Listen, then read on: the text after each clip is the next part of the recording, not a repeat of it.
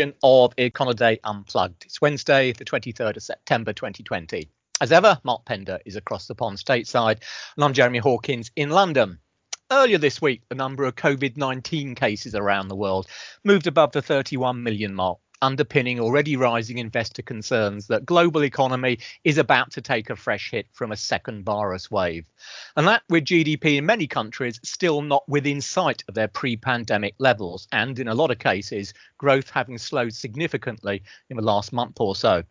That's prompted a pullback in the broader equity markets, but it's been to the benefit of government bonds, while on the currency markets, safe haven buying has also boosted the dollar to, well, at least 2 months highs against the likes of the euro. So, Mark, it's certainly not good news on the coronavirus. Obviously, we just had some flash PMI data, which everyone looks at, the latest insight into how the economy is going. What's it look like from your side? Well, we just got them right now, and this is Wednesday morning here in the U.S. We got these are 54.6 for services and 55.3 for manufacturing. These are both over 50. They're actually kind of ideal rates. If this was in the middle of a stable situation, thank you very much. Yes.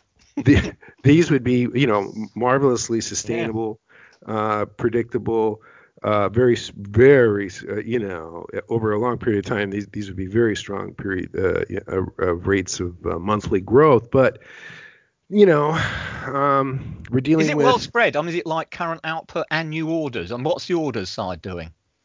It looks pretty good, and it's also balanced between manufacturing and services. So that's the first balance, and both samples, details are limited in what market economic provides to the general public, but the descriptions of new orders are solid growth there. Both backlogs appear to be building in both groups, though at a slowing rate. Employment is also kind of it typically or often is in line with backlogs.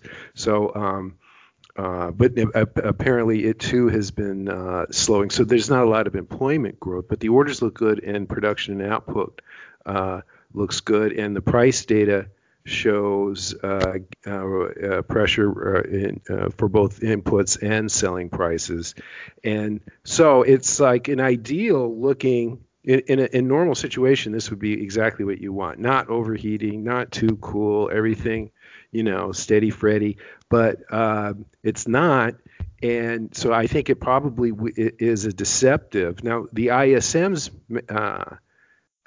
service and manufacturing samples, and they're a different group, a longer standing group that's been doing it, have been showing greater rates of growth than the market samples. So really market is kind of just caught up with the ISM samples. But it does suggest that there is optimism in these samples. I mean, it's not bubbling with optimism, and there is caution given COVID and also the election, and also the unemployment here in the U.S. still more than 10 million people are unemployed, and or greater than what it was before the virus. So that's a lot of people. That's a lot of demand that has disappeared, and with COVID issues reappearing in Europe, that's one trading partner that may not be accelerating their purchases. So it's hard to tell. Now, for an optimist, you can grab a hold of this and go. But I think probably a cautious, more realistic view would be an order which would suggest that even though it looks stable right now, it's been stable for the last several months in this report, it could be a bumpy time ahead. So now let me turn this to you, because what we saw in Europe, which released their PMIs earlier, was especially outstanding in Germany, was this separation between manufacturing and services. Manufacturing, they're doing very well, at least in this 1 month, and services not doing well at all. Yeah, that's right. I must say, just in terms of the broader picture, I think there'll be a number of European policymakers looking across to your side, thinking that the Eurozone, wishing rather, I should say, that the Eurozone economy is performing half as well. As you mentioned, as kickoffers of the headline figures, I mean, the Flash Composite Output Index, so the GDP proxy, if you like, for the Eurozone in September was just 50.1. So to all intents and purposes, the economy was just stagnating. Now, that was down from 51.9, the final reading in August, which in itself only suggested a very sluggish rate of growth from what's been an exceptionally weak base. So the general overall picture of the Eurozone economy just in itself is kind of worrying, I think, as far as the policymakers are concerned at the moment. But also, as you mentioned, we do have a very marked division between what's going on in manufacturing and in services. As you mentioned, for Germany, it was particularly marked. We had a manufacturing index of up at 56.6, which is a particularly strong number, a multi-year high, in fact, as far as Germany is concerned. And that contrasted with services moving back into negative growth territory at 49.1. And that was reflected in the overall Eurozone picture as well. So manufacturing there was up at 53.7, which, as you were saying, equivalent almost from your side, if that was a number in more normal times for the Eurozone, that would actually constitute a pretty good reading. But that 53.7 can contrast very sharply with 47.6 on services. Now, that's a 4-month trough and really suggests that, services have peaked already. And possibly it's the case that the COVID restrictions we got in place at the moment, and which indeed will be increasingly in place as they bring in new measures over coming months, it could mean that that's already putting some kind of lid on demand for the service sector output. If that is the case, then that's going to be a real problem, because it's going to mean that the Eurozone economy is close to topping out when it's still the best part of 10% or so, I suspect, below where it was before the pandemic itself actually hit. So numbers here worrying. And I suppose if we go back to the first wave, one of the patterns we saw there was, the big hit right across the economy, but we did see services being hit significantly harder than manufacturing, particularly in the opening months. And I think just the nature of what we've seen in the September data, that's going to agitate worries that, perhaps this is the same sort of thing happening now. So it's so far not so good, I think, as far as Europe's concerned. And I think from the way the economy is performing, even prior to today's numbers, there's been some hints coming out, certainly from the likes of the ECB, to the effect that, this economy is going to need more help from some shape or form. Christine Lagarde, the ECB president, last week was kind of intimating that there's still a lot of problems. The COVID situation remains very uncertain. What are we going to do? And there's more room to increase quantitative easing or do something with quantitative easing if necessary. And indeed, there was an article, I think, in the Financial Times beginning of this week, which was suggesting that the ECB was already undertaking a wholesale review of its pandemic emergency purchase program. Now, that's subsequently been denied by the ECB, but on the grounds there's probably no smoke without fire. I think markets now are starting to contemplate the idea that we could see an additional easing of policy coming out of the ECB at their next meeting on October the 29th, or if not, then perhaps at the December the 10th one, when they'll be updating their economic forecasts. But it's it's not a particularly good picture as far as Europe's concerned at the moment. Well, let me just add that the Japanese PMI came out, and they're the weakest of all. 47.3 for manufacturing, and it hasn't been showing any life there, and services at 45.6. So they're seeing quite a significant COVID effect, and that's not very good for the U.S. because the Japanese and Europeans are big partners, and yeah, sure. And if they're Japanese have never really come, their PMIs, and they've been among their data in general have been pretty soft through tailing during the COVID crisis here. Excuse me, but I just wanted to throw that in. Let me pass it back. No, it's interesting because we had the BOJ meeting the other day, and they kept policy on hold. But they actually upgraded their domestic growth forecast. So it's going to be interesting to see whether or not they end up having to take it back again in the light of the way these PMI numbers are coming in. Yeah. In terms of policy, I want to ask you about fiscal, because last week just touched on what's going on in Europe. I suppose just quickly a very quick update on that one. Of course, the ECB is looking across the European Commission about how's this recover and resilience facility, as they call it, getting on. This is the 670 billion euro package, which is part of the EU's so-called next generation plan, this 750 billion package.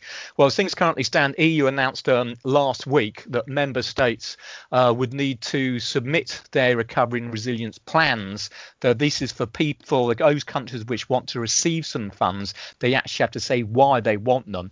Now, the deadline for that is actually as late as the 30th of April 2021.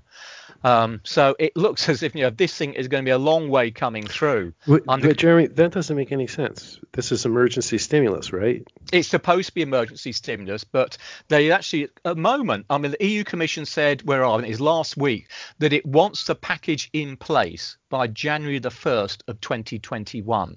So they're not expecting it to be passed through the European Parliament and all the national individual parliaments until we get to the back end of this year.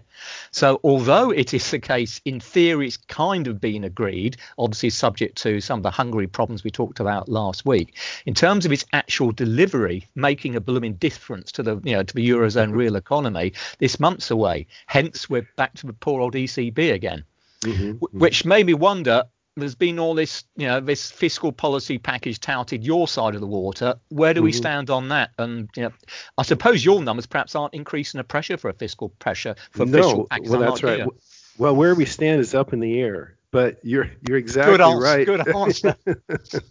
But you're exactly right. The data that's aside from employment, much of the data that we've been seeing, and really aside from the production, industrial production side of the economy, things are looking pretty good, or things are improving, along with the infection rates are stable.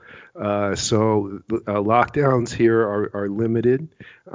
So there would be every reason to think that, and like we were saying, beginning with the PMIs, every reason to think that this recovery is, standing on its own and is able to move forward. But as far as so the pressure for fiscal stimulus is limited.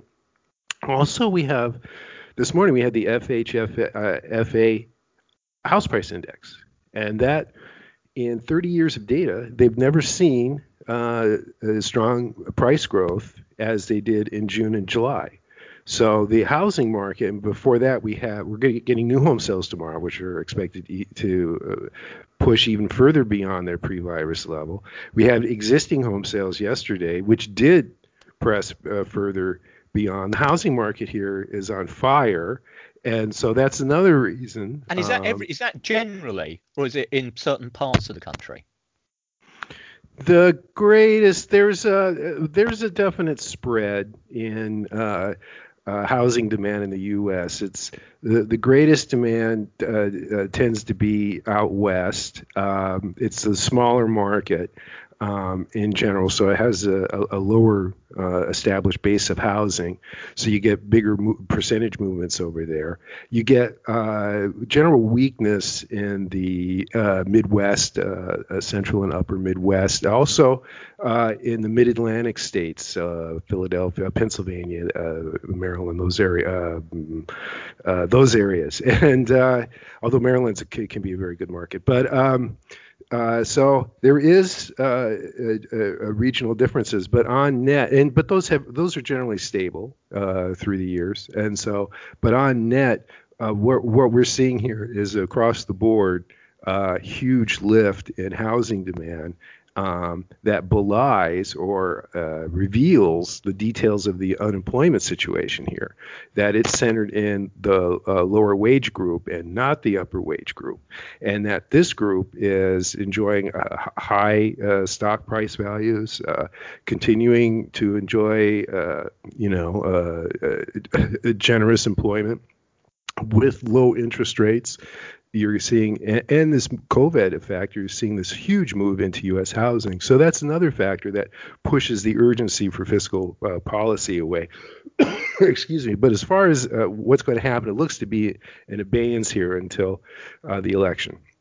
And then after that, we'll see what happens as on the fiscal side. The Fed is already in trying to do all it can. There's nothing else it can do right now.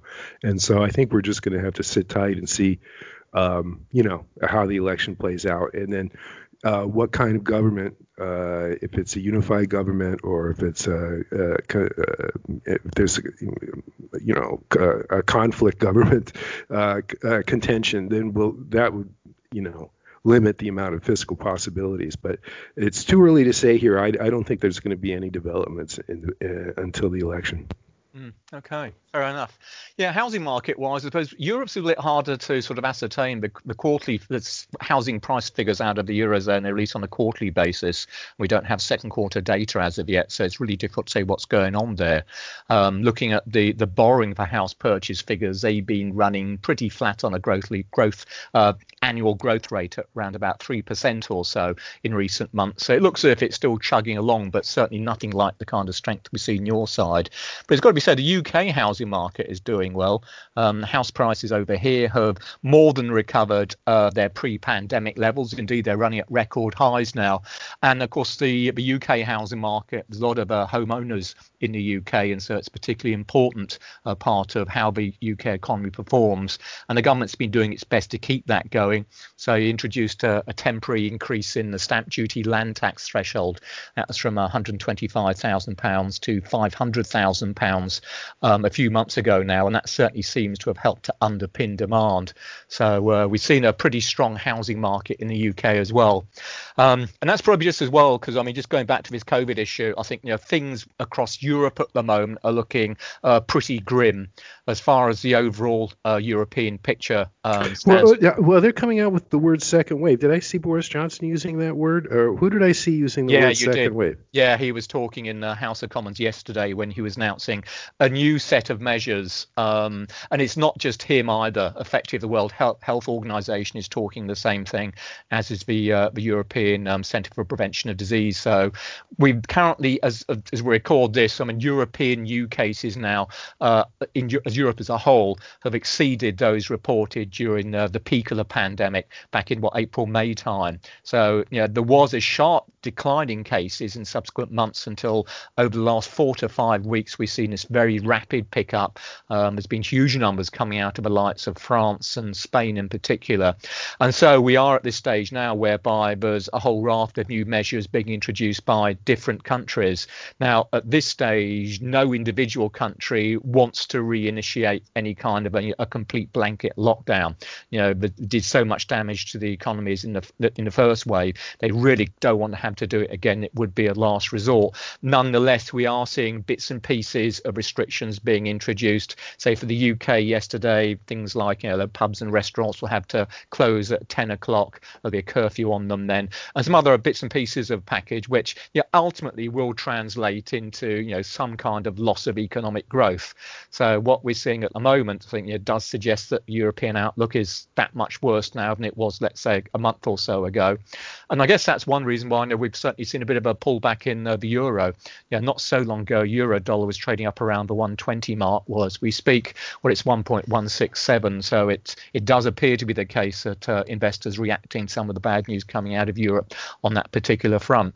Well, I'd like to go back to some of the good news, and that was that German manufacturing PMI. Now, I know that they don't give very many details in that report, but what's your hunch? Where was their strength? Where would that appear? Would it be in autos? I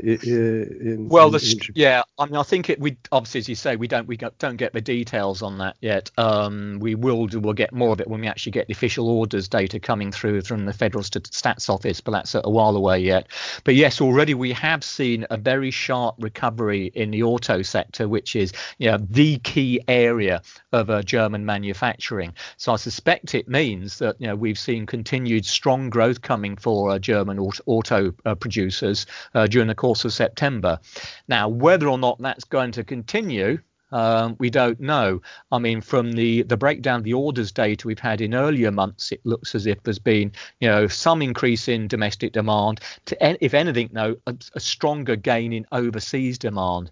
But if we're going to start to see these COVID numbers rising generally, then, well, it remains to be seen whether or not that's going to be the case. But yes, as things currently stand, German manufacturers are actually in quite good shape at the moment. And indeed, there was a report from the German Retailers Association, was it yesterday or the day before, intimating that they think German household consumption is going to be a good deal stronger over the second half of this year than they originally expected as well. And I suppose at the end of the day, it comes down to, well, why is that? Well, COVID cases in Germany compared to the rest of Europe are still pretty low.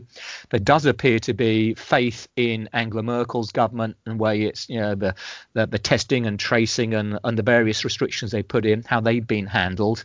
And so far, it appears that Germany's going to be one of the best performers on that front. So, and that's ultimately, of course, will be good news for the rest of the Eurozone, because Germany obviously dominates aggregate demand there.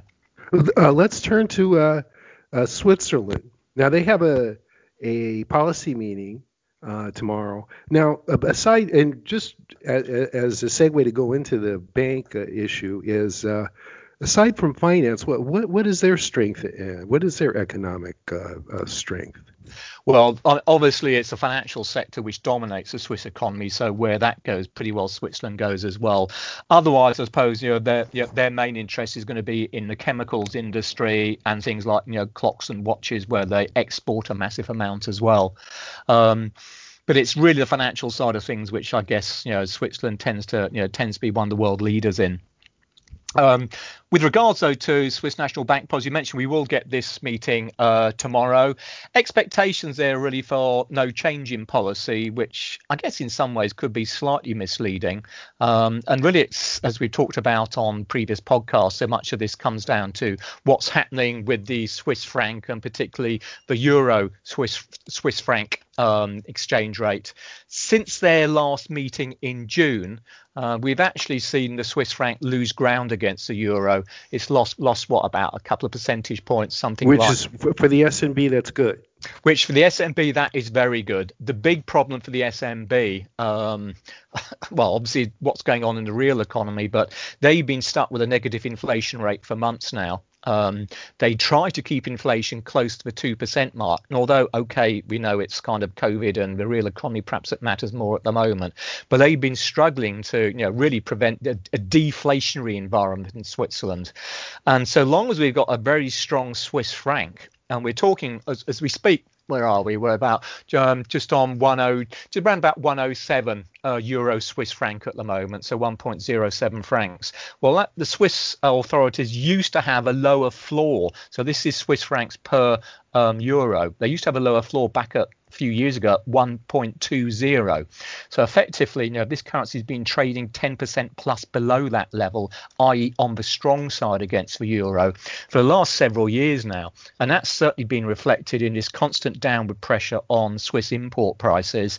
It's led to inflation being either very close to zero or for the last several months now, below zero, and no sign of it increasing again. So if I remember the numbers, the Swiss CPI is a little bit in the negative range, or a bit in the negative range, as opposed to everyone else who's basically around flat or a little bit above it. Is that right?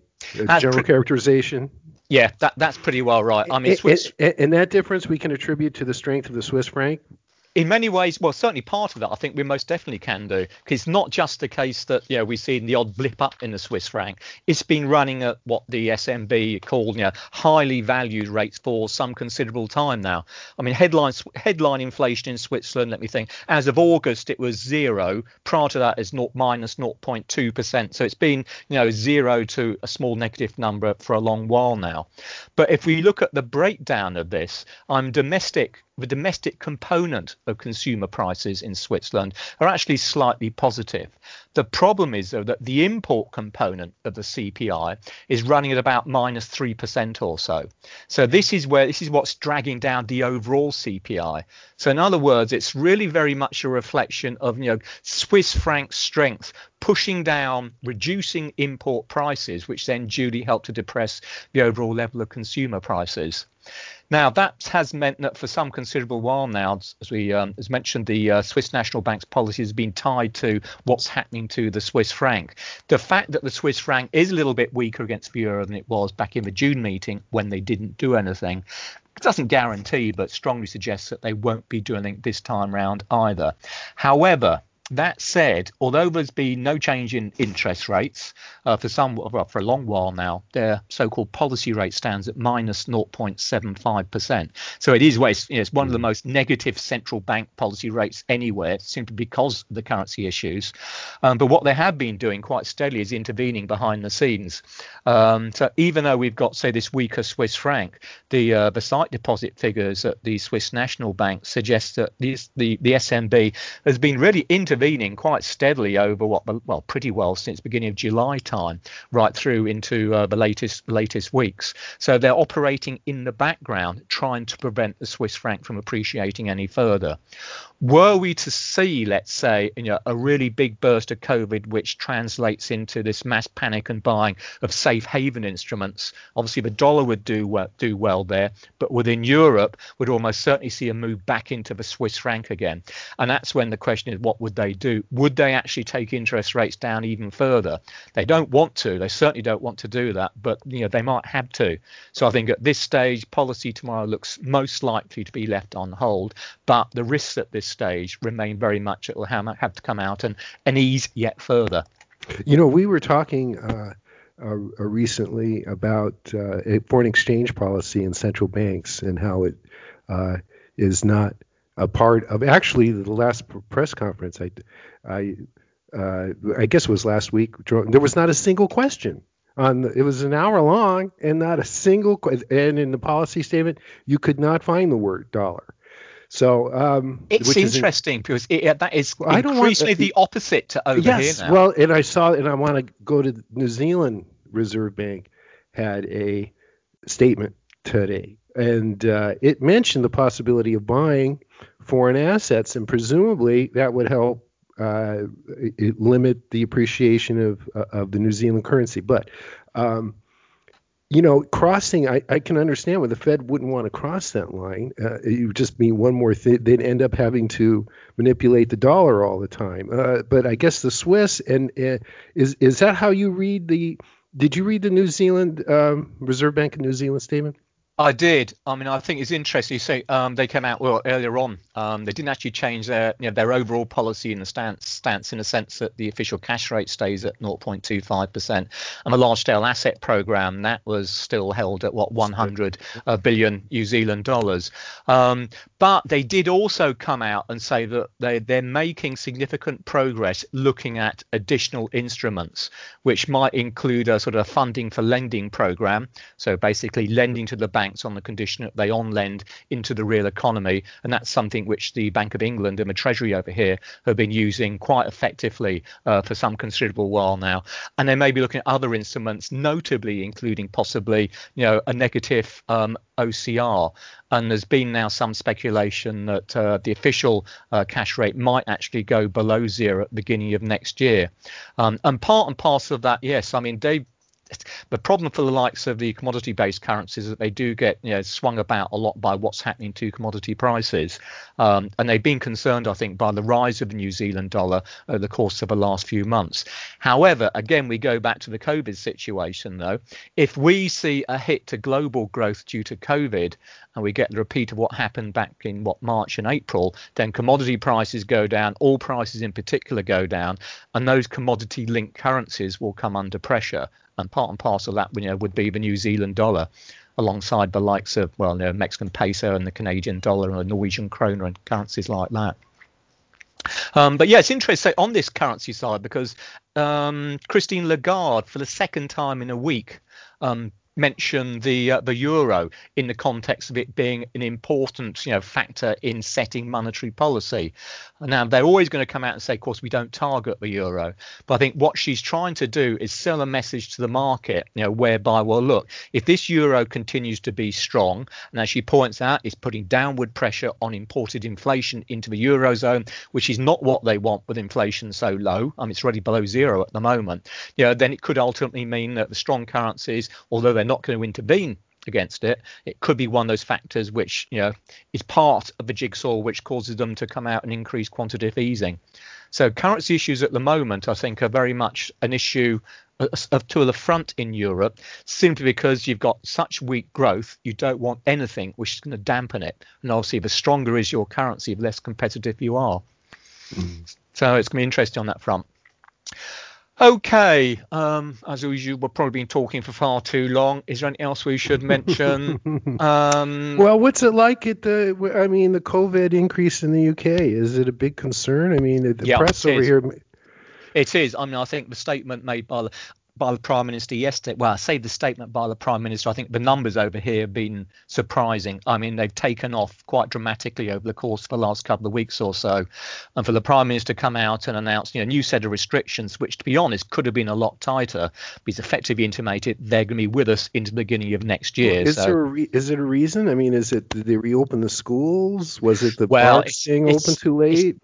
It's part and parcel of the same thing. I think, yes, it is. Basically, it's just a reflection of the fact that the UK economy has been steadily reopening. The schools have all gone back. The pubs and the bars and all these have reopened, albeit with social distancing. And it's got to be said, some of this social distancing has been blatantly flouted by parts of the population. It doesn't take much of that to cause it to spread again. But I think, the bad news over here is that what's been announced so far is actually quite lightweight. If we compare to what Scotland have just introduced, they've introduced much tighter regulations. They set their own by the Scottish Parliament up there. And I think what they've done is probably going to be a precursor to what we're going to have to do over here, which is not a complete lockdown, but moving back towards a sort of a lockdown environment. I saw Wales was up too with lockdowns. Yeah, that's right. I mean, really, England is currently sort of lagging behind what the smaller parts of Great Britain are doing at the moment. So I think there's a real risk that we will go down the same route. And if that is to be the case, yes, it's got to increase the likelihood of additional, policy reactions, easing through perhaps a negative interest rate, or the bank doesn't seem keen on that at the moment, but almost certainly additional quantitative easing.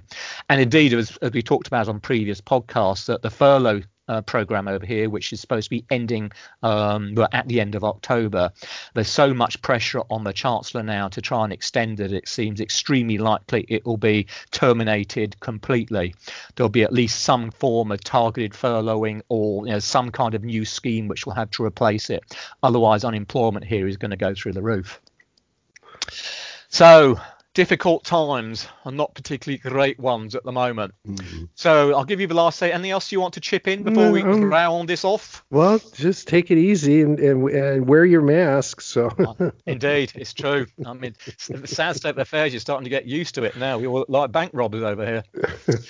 Okay, then let's round it off for this week. I suppose you've got to say, with the virus on the rise again, policymakers really do face an unenviable task of balancing the need to keep the economic recovery going while at the same time not adding to the risks of public safety, all of which makes for a potentially very volatile outlook for financial markets. So even more reason then to keep up to date with all the key market moving data and events in Econoday's global economic calendar. On behalf of Mark and myself, thanks as ever for listening. Stay safe, and we'll see you next time. Bye for now.